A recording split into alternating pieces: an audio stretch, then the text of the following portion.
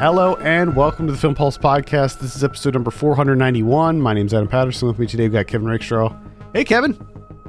Yeah, hey, how's it going?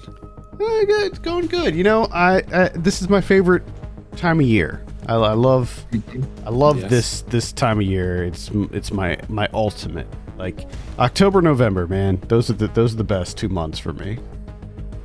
Hell yeah. You know, the weather's changing. The fall. There's a little bit of a crispness in the air, and of course you got Halloween. You know, you got spooky spookiness. Yeah, you got spooky season. Very exciting. What more could you want? Spookiness and cardigans. Come on now. Oh yeah.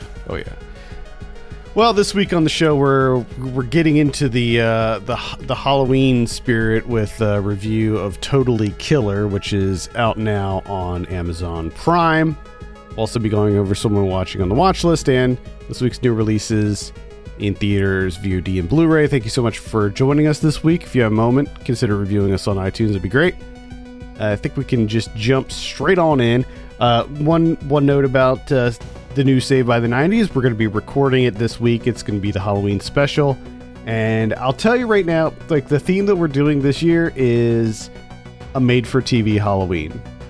We have so much fun every year doing a made-for-TV Christmas that we decided for Halloween this year we would do a made-for-TV Halloween and cover 4 made-for-TV Halloween horror movies.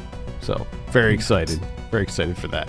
I watched a couple of them so far, and I gotta say, they are absolutely ridiculous, and I can't wait to dive into them. Cool. Speaking of ridiculous, let's talk about Totally Killer. This is directed by Nunchaka Khan. I have a synopsis here. When the infamous Sweet 16 killer returns 35 years later after his first murder spree to claim another victim, 17-year-old Jamie accidentally travels back in time to 1987, determined to stop the killer before he can start. I think I'll start this one off this week.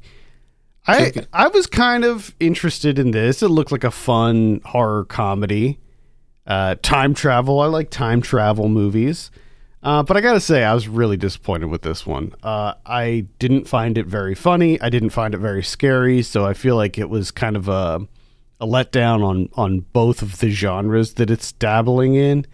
And the time traveling element feels very, I almost want to say extraneous, where it's so limited in the time travel stuff, because like most of the movie just takes place in 1987. And so like, I feel like the time travel stuff is just very minimal.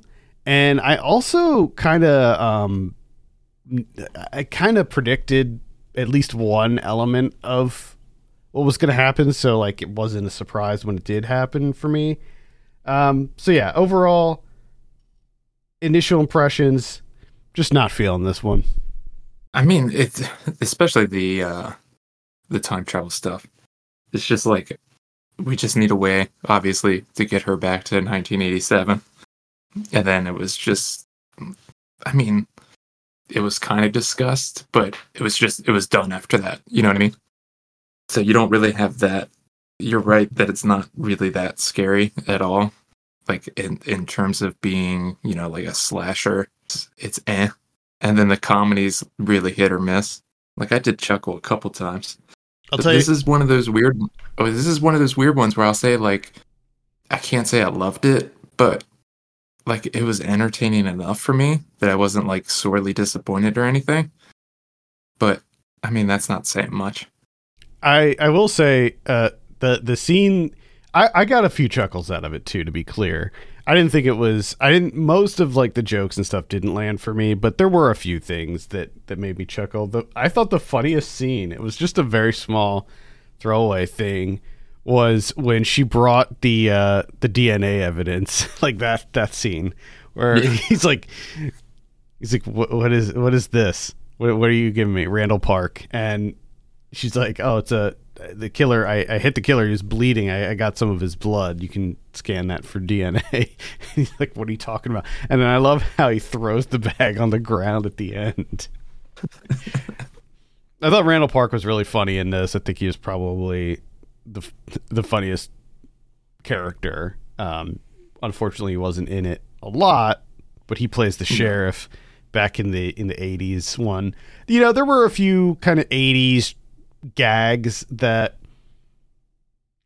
were funny. Like, they'll always kind of be funny. Like, they addressed the fact that the 80s was just so politically incorrect. I mean, that was kind of a running gag throughout this where, you know, but just the casual racism of the 80s and how everybody was smoking all the time, and, you know, just certain aspects of the 80s that they kind of poked fun at, which I liked most of that stuff. I thought was pretty good. Yeah, I think there was enough that worked well enough that, like I said, that it was marginally entertaining, you know, enough that I wasn't like, God, Jesus Christ, like I wasted a Saturday night. Yeah. And I didn't I didn't really like the visuals. I didn't like the look of the killer. I didn't think it was very clever. I didn't like any of the kills. I thought that they were all just, you know, pretty boring. Like, they're just kind of, somebody's getting stabbed, you know?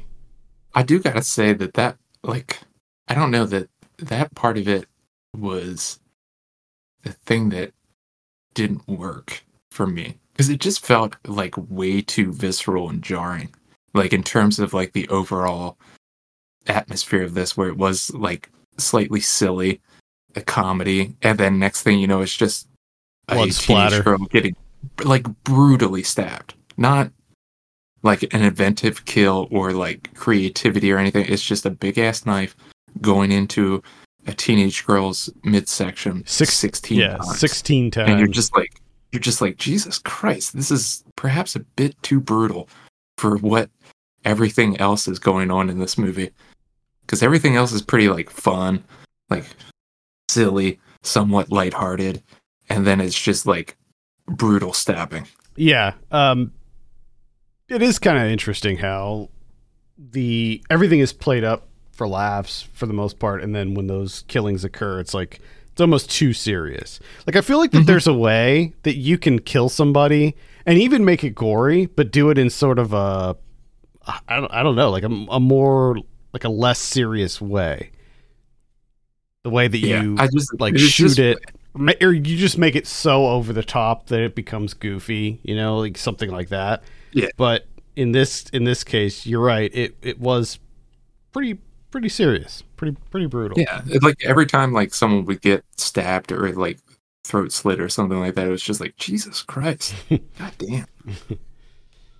I didn't particularly think that the killer reveal or any of that stuff was very eye-opening or surprising or anything. I didn't really care for that. It also didn't. Yeah. Because that guy's moving, you know, like he's been training. Well, yeah, and that motherfucker ain't got no athleticism whatsoever. Well, yeah. I was gonna say something, but it was gonna be a spoiler. I like Kiernan Shipka, who plays the lead Jamie in this. I don't know if I watched the whole series of the Sabrina Netflix show. I can't remember if I watched the whole thing or just like the first couple or maybe 3 seasons, but I actually kind of liked that show, and I thought she did a good job in that role, and I think she's fine in this too. And then, you know, as far as like all the other performances go, I thought that they were all just fine. No complaints there. There was another thing that I liked about how they handled the time travel stuff, because, you know, of course, with any time travel movie, you're always going to be getting into like the paradoxes of time travel, and the way that they kind of handled that in this one, I thought was interesting, where they like referenced the Mandela effect and how in the future, as Jamie was like changing things in the past, they were still kind of remembering the way that it originally was. So like everything that she was changing was kind of turning into a Mandela effect type of thing. And I actually kind of liked that. And also the whole like, oh, if you like mess around with like your parents and their timeline, it could cause you to not be born or whatever. How they kind of explain like that wouldn't happen. That made more sense to me than like Back to the Future logic where they would just like kind of disappear. Yeah. So I thought that, you know, they didn't like dive super deep into the theoretical science behind time travel or anything like that, but I think that they got into it enough for it to be kind of, you know, be kind of fun, even though I feel like, again, there just wasn't enough of the whole time travel thing. Yeah. I agree. To me, it didn't excel in any of the various different genres that it's working in. But again, like the performances and the characters themselves are good enough that it's mildly entertaining, I would say. Like, it's not a waste of time, I don't think. No, I think ultimately it's not a waste of time, but I feel like when I went into this, it has the same kind of tone as something like Freaky or the Happy Death Day movies. And those three movies do this kind of style of horror movie way better, I think. Yeah. Even though, you know, Happy Death Day is time loop and then Freaky is like a body swap type scenario. So they're not quite the same, but tonally, aesthetically, it's pretty similar.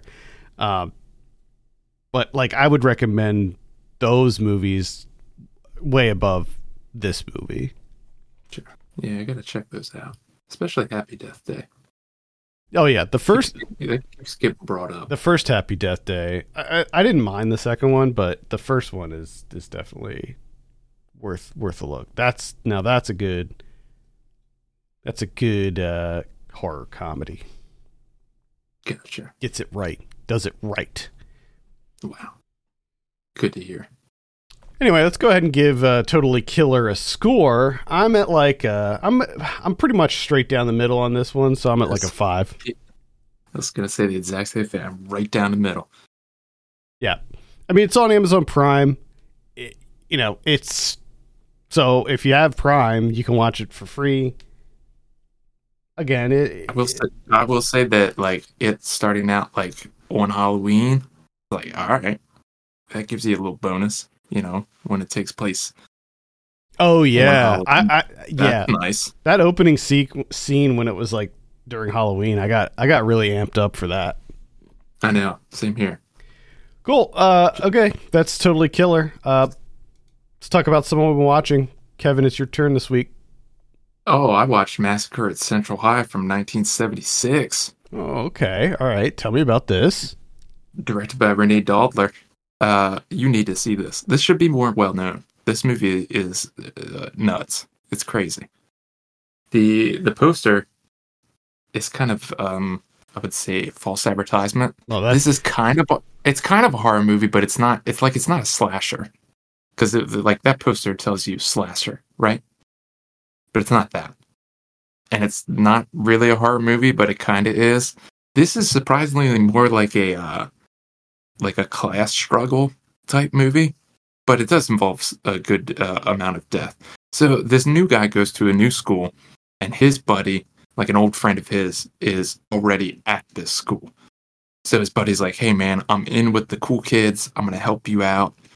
And you're just kind of like, well, this is kind of weird, like this setup. We'll come to find out that like the 3 cool kids, like they run the school and they are fucking ruthless. So if they don't like you, they will like make your life living hell. Well, this new kid, he's for the people. He's like, I don't want to be with the bullies. Fuck those guys. And he like kind of fights back. The bullies fuck him up. And he says, yeah, you know what? I'm just going to kill you motherfuckers now.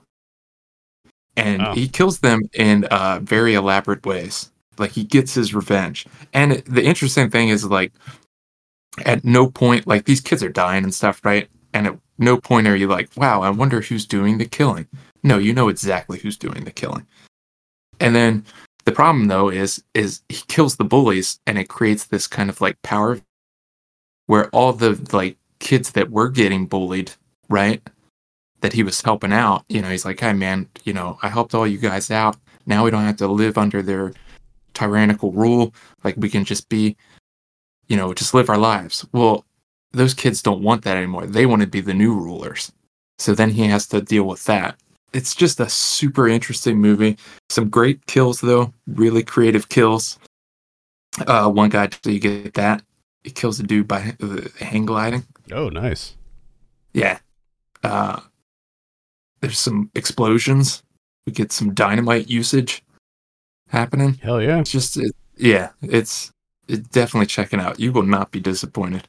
Cool. Yeah, I definitely added this to my list. That's Massacre. Tubi. Massacre at Central High. Check it out on Tubi. And it's also on Criterion Collection. That's where I watched it. Oh, nice. Let's see. I'll start with some of the newer releases that came out this week, and I'll start with Pet Sematary Bloodlines. Mm-hmm. This one was not something that I really had high hopes for. I did not like the remake of Pet Sematary whatsoever. And this one it's more like a sequel to that to that remake. It has kind of the same look and vibe. So it's like a prequel, really. It takes place in 1969. So, I was thinking, well, at least maybe it'll have like a cool kind of vintage aesthetic to it, but not really. I mean, it's just another Pet Sematary movie. None of it is scary. There's nothing new here. There's nothing creative. The acting is meh, whatever. Meh. It's surprising some of the people who are in this. You got Henry Thomas, Pam Grier, David Duchovny. People know these, these are known names. Yeah. It none of it works. It basically, what you have here is the beginning of the movie. David Duchovny's character already brought his son back. His son was killed in Vietnam, and he used the cemetery to bring his son back to life. So that whole thing is already established at the beginning. The rest of the movie is just sort of this small town life thing where you have the two main characters who are trying to leave town, go to the Peace Corps, but then they discover that, well, their friend he came back from Vietnam and he's not quite right. So, and then due to something happening, it kind of keeps them in the town, and then they have to go up against, the person who came back from the dead. And what this person is doing, what this kid is doing, is he's killing people and then burying them in the cemetery to bring them back too. So you have a bunch of people coming back. Too many people coming back. Yeah, probably. At the onset, it sounds kind of interesting, but they just don't do anything interesting with it. It just ends up feeling like a super kind of generic. Yeah, because it seems like they took the original idea and they're like, what if more people came back? Yeah. I mean, it's not, it's not good, but it's not an absolute train wreck either. It's still above what you would think of with a straight to video sequel of a Hellraiser movie or something like that. The production quality is still fairly high here, and it was entertaining, mildly entertaining. But I can't recommend it. If you have Paramount Plus, it's on there. So if you have if you're one of the 10 people that has Paramount Plus, check it out. Pet Sematary Bloodlines. I wonder what's going to be next. Pet Sematary Aftermath. Oh yeah, you're slowly getting your money's worth with Paramount Plus. One of these days, that investment is going to pay off. Yeah, I don't think it's going to be anytime soon. Nope. I finally watched Child's Play. 1988. You know Chucky? You heard of Chucky? Yeah, I'm a fan of this series. He's a doll comes to life. He's got Brad Dourif inside of him, Hell yeah. which is exactly what you want from a murderous doll. You want Brad Dourif to be inside of it. And so I finally watched this for the first time. This is on HBO Max. And I mean, I wasn't blown away by any stretch. I did find the Chucky stuff, like towards the end of this movie, pretty impressive. It got pretty disturbing. Like as he's like slowly being dismantled. And I thought the kid, Alex Vincent, the kid that gets Chucky, I thought that was a pretty great performance from a kid. I was not expecting that in a horror movie.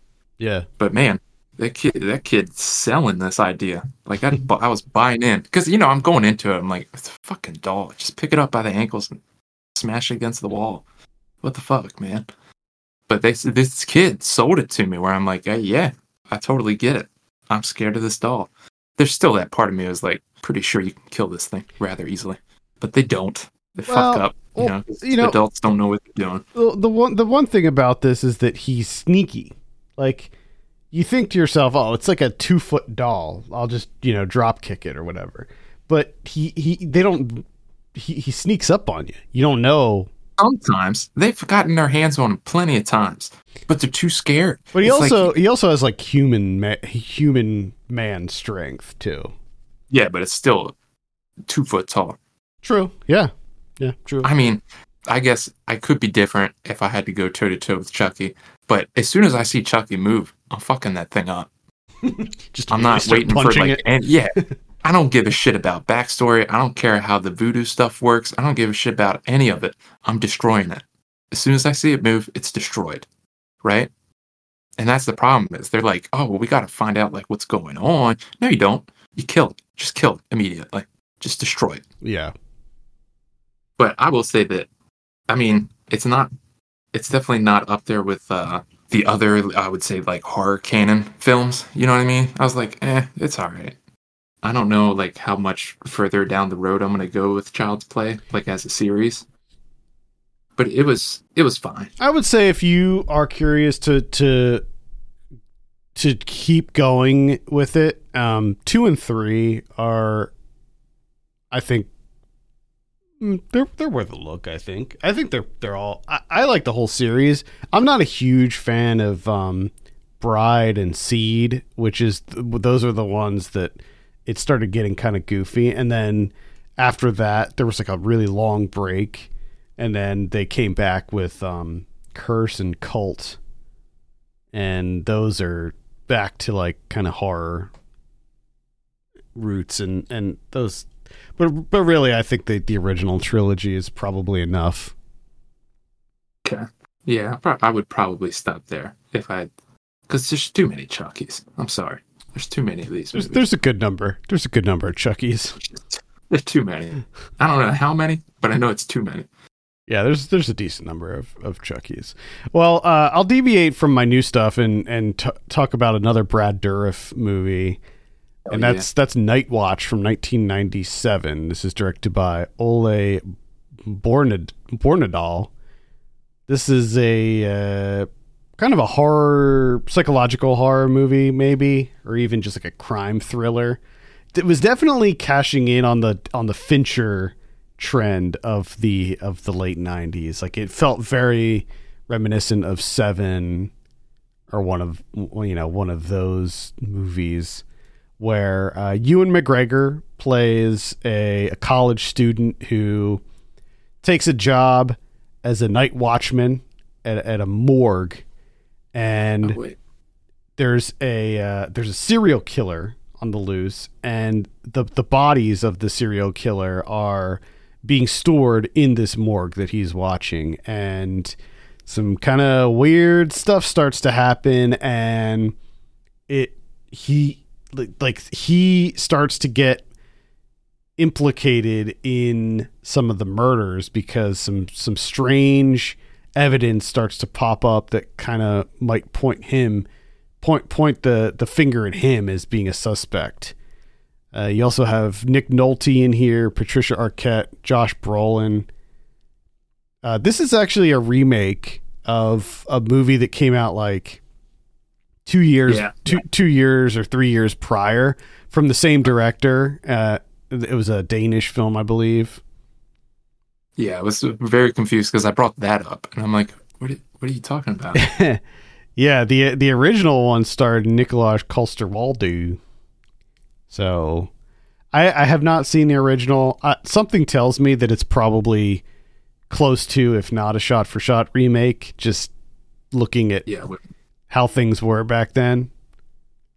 And the fact that it was just only a few years apart and same director and everything. I imagine it's the exact same.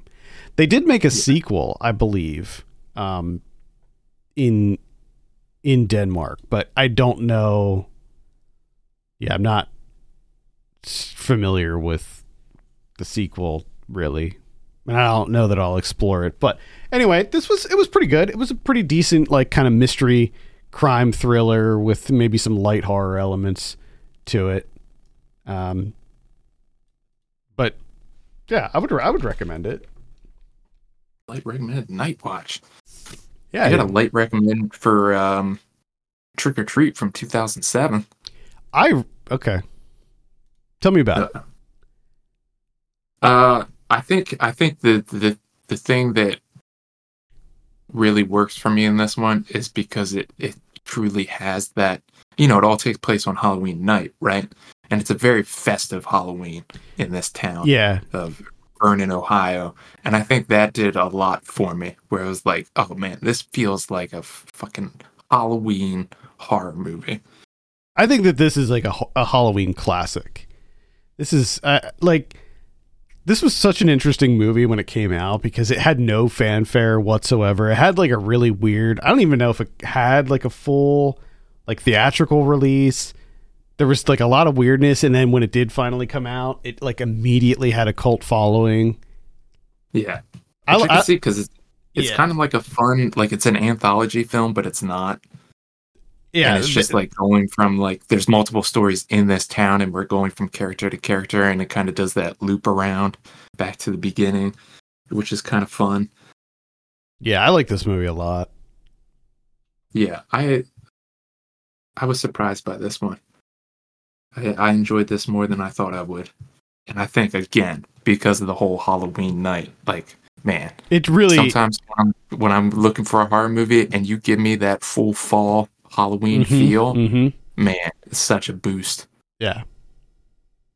Like kids, you got your suburban neighborhood, leaves are falling, kids running down the street, pumpkins and all of that. Like it really captures that. The grumpy guy that lives in their neighborhood, which, come on kids, like he's got no lights on. His house looks like shit. Why are you knocking on his door for candy? Come on. Yeah. He don't have anything. And he has even less at the end of the film. True. Yeah, I like Trick or Treat a lot. I think it's really cool. Speaking of anthologies, I saw VHS 85, which came out this past weekend. It's on Shudder. Now, I was not really into... In fact, I think I hated the last VHS, which was VHS 99. The one before that, I liked a lot, VHS 94. This one, I think, is better than 94. Better than the third one, which was, I think, called VHS Viral. I think this is probably maybe the second or third best in the series. That's not to say that all of the segments knocked it out of the park, because they didn't. There were a couple of the segments that I just wanted to be over. I was not into. Specifically, there's one called Techno God by Natasha Kermani. I just was not into it. Like, it looked okay. I liked the idea of it. It was like an 80s version of, like, it was like what VR, like how VR was represented in the 80s. And I liked that. Yeah. I just felt like it didn't really bring much to the table. Like, there just wasn't much to it. The other segments I thought were fine.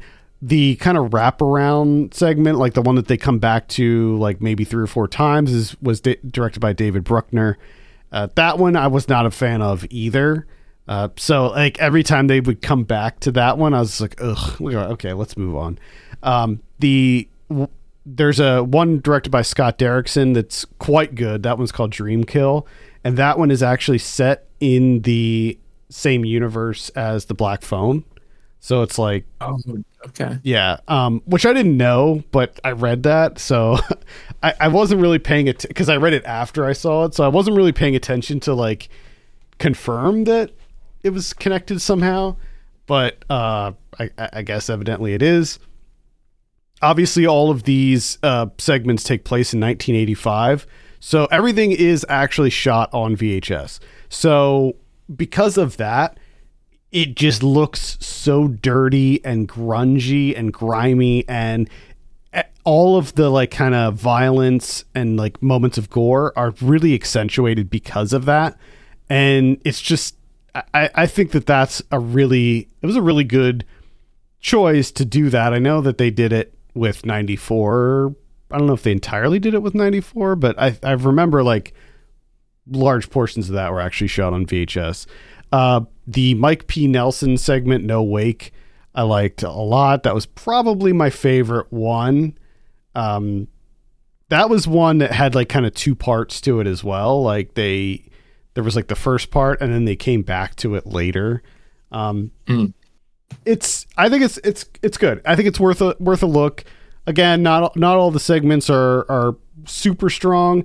The Gigi Saul Guerrero one, God of Death, starts off good, but I feel like it's kind of falls apart towards the end. It starts out really strong with this like an earthquake, and like half or more of the segment just feels like it's kind of a survival story, not necessarily like traditional horror where it's like the people in this TV studio who are kind of trapped after this earthquake.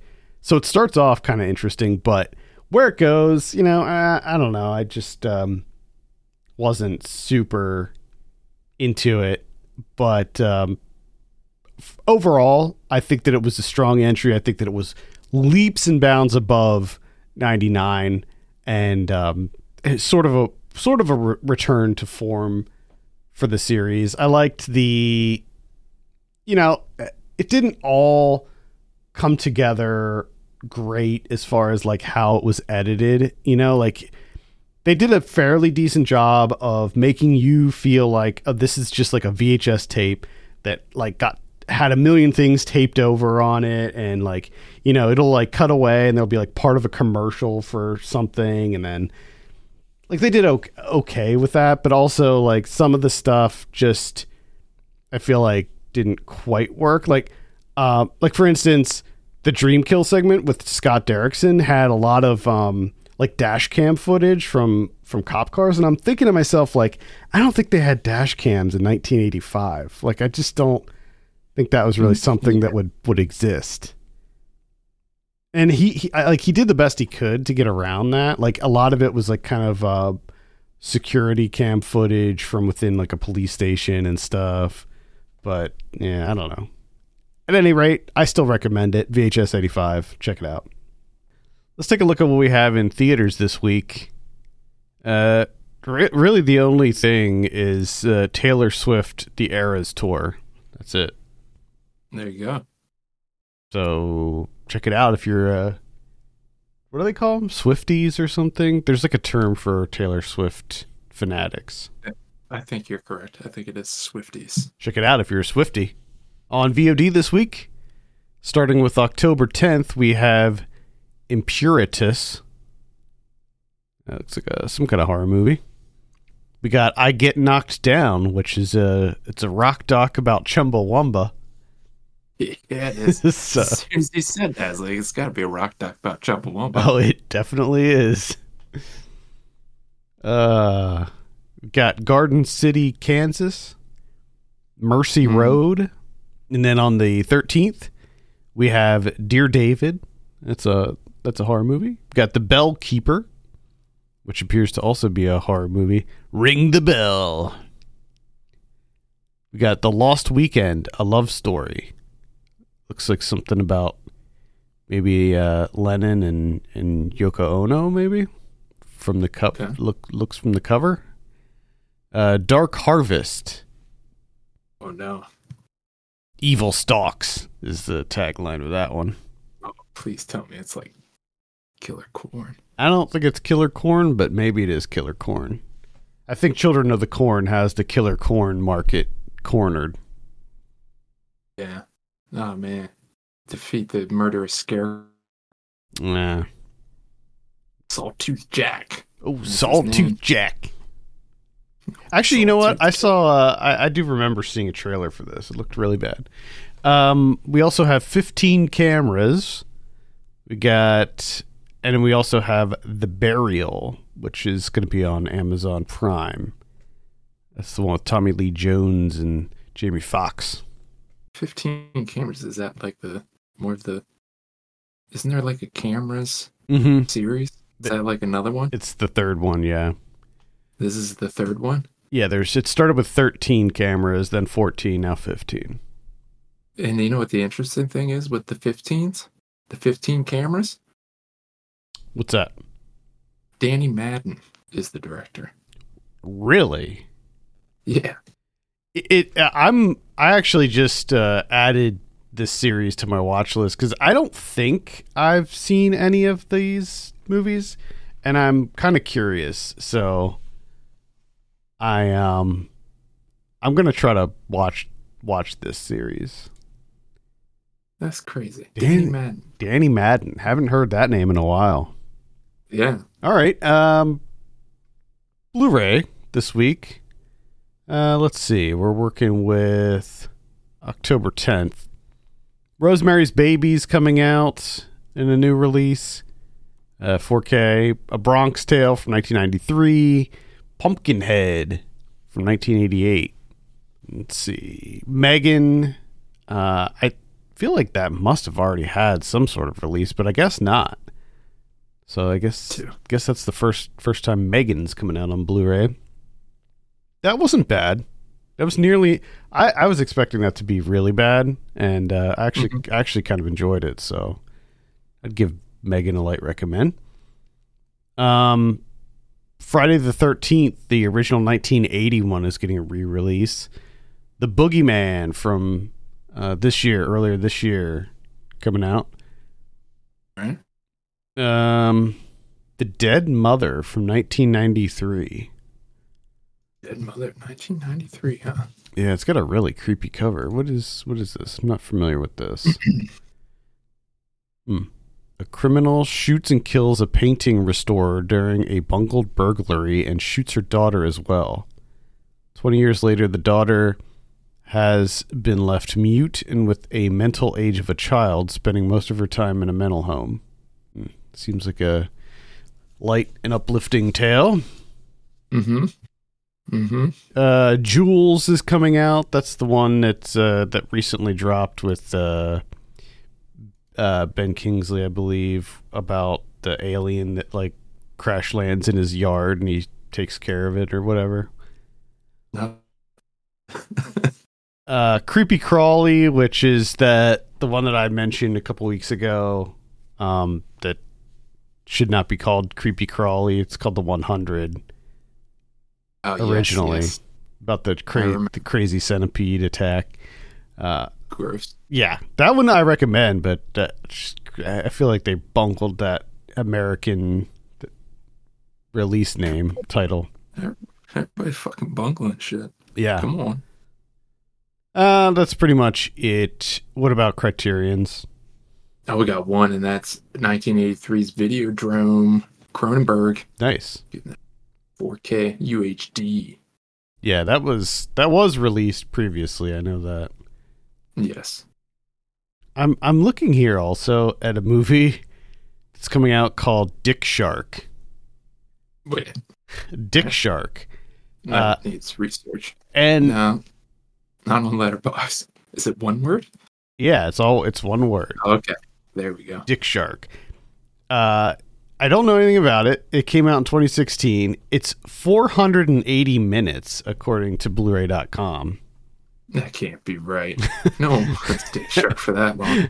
480 minutes? The director's name is Bill Zabub. I feel like that name... Something. I'm familiar with that name. Huh.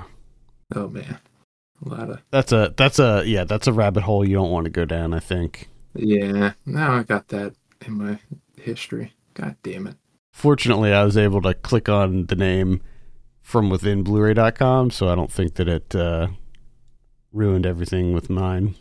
I am familiar with that director, though. I don't know where I saw something. Like, he was featured in a documentary, maybe, or something.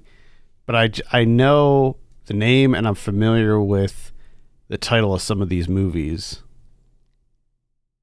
Yeah, this one review does say watch the 7-hour cut of Dick Shark. I'm so confused. I have to.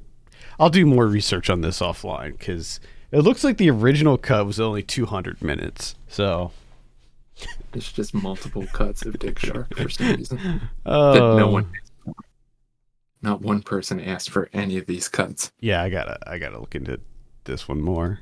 If it's a porn, I'm not gonna buy. I mean, it looks like it might be a porn. Oh, I'm sure it's very poor taste. Yeah. Anyway, I think that's going to do it for this week. Thank you so much for listening. You can send us your questions and topics to podcast@filmpulse.net. And if you could take a minute to give us a review on iTunes, that'd be great. For Kevin Rakestraw, my name's Adam Patterson. We'll see you next week.